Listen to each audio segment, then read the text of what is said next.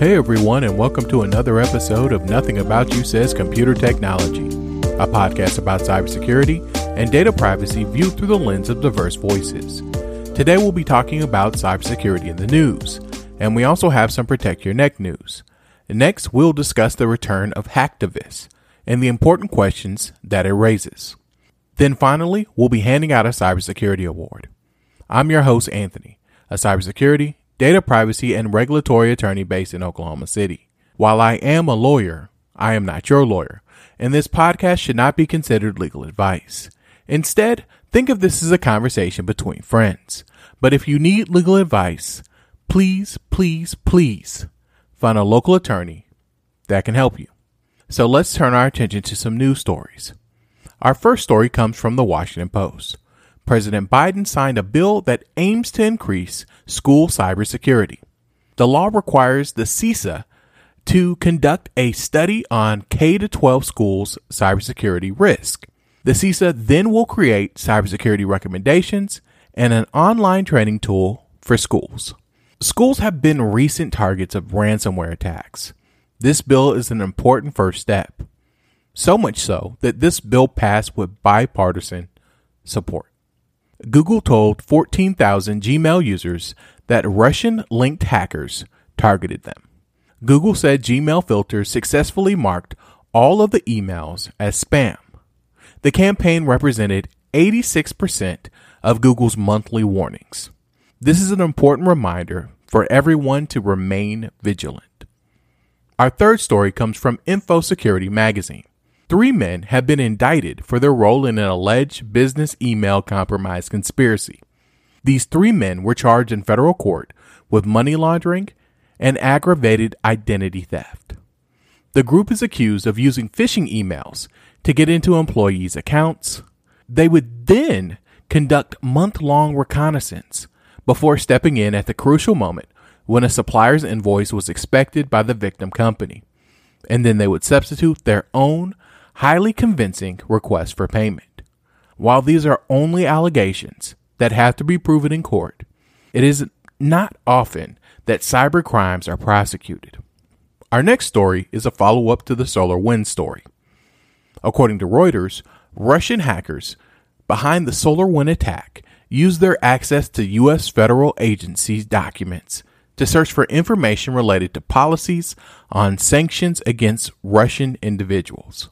According to Microsoft's annual threat review paper, these Russian spies were ultimately looking for government material on sanctions and other Russian-related policies, along with the U.S.'s method for catching Russian hackers.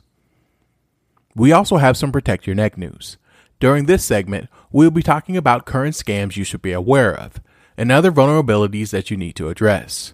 Think of this as Patch Tuesday and a cybersecurity incident report rolled all into one. Our first piece of Protect Your Neck news comes from ZDNet. A number of cybersecurity vulnerabilities that criminals are exploiting are old.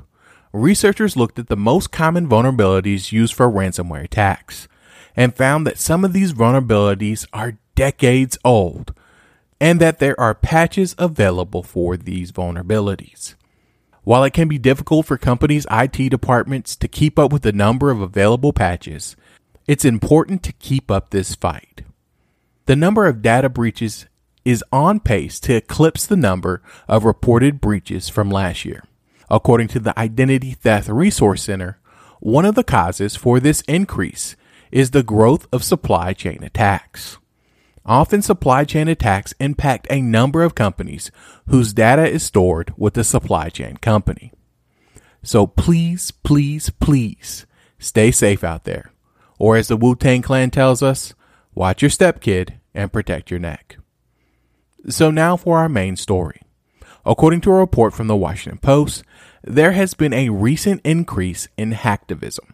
This is where criminal hackers who wish to further political goals have targeted companies and organizations that they view as right-wing or right-leaning.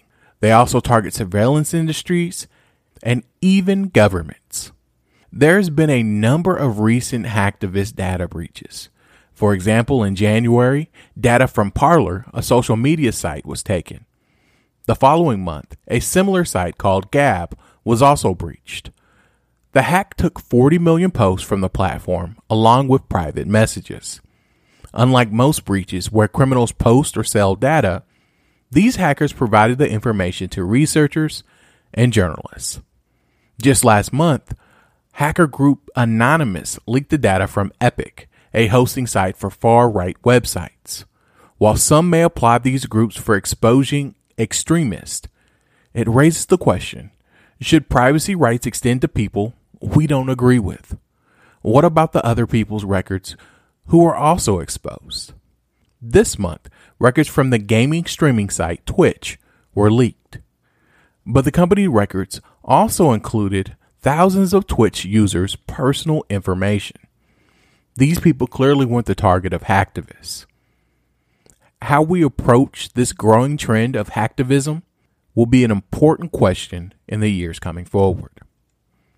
Our final segment today is our Cybersecurity Awards. This week, I have one award that I want to hand out, and it's the Jay-Z Finish Your Breakfast Award.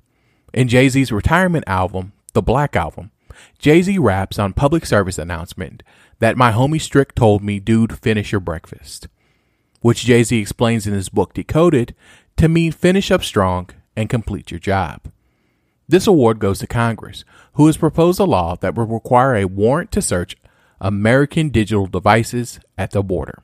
Currently, there is a border search exception rule that allows for warrantless searches that might otherwise be unconstitutional.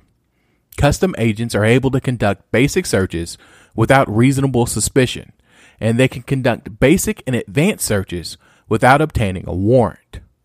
This exception is primarily intended for finding contraband or unauthorized entrance into the country, but it applies to federal agents working within 100 miles of the U.S. border.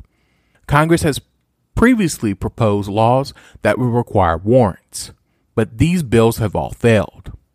Maybe this time, Congress will finish its breakfast. Thank you so much for joining us today on Nothing About You Says Computer Technology. Please subscribe, rate, and review us on iTunes, Stitcher, and Spotify. You can also visit the show's website at nothingaboutyou.com. I'm your host, Anthony, and I'll see everyone next week.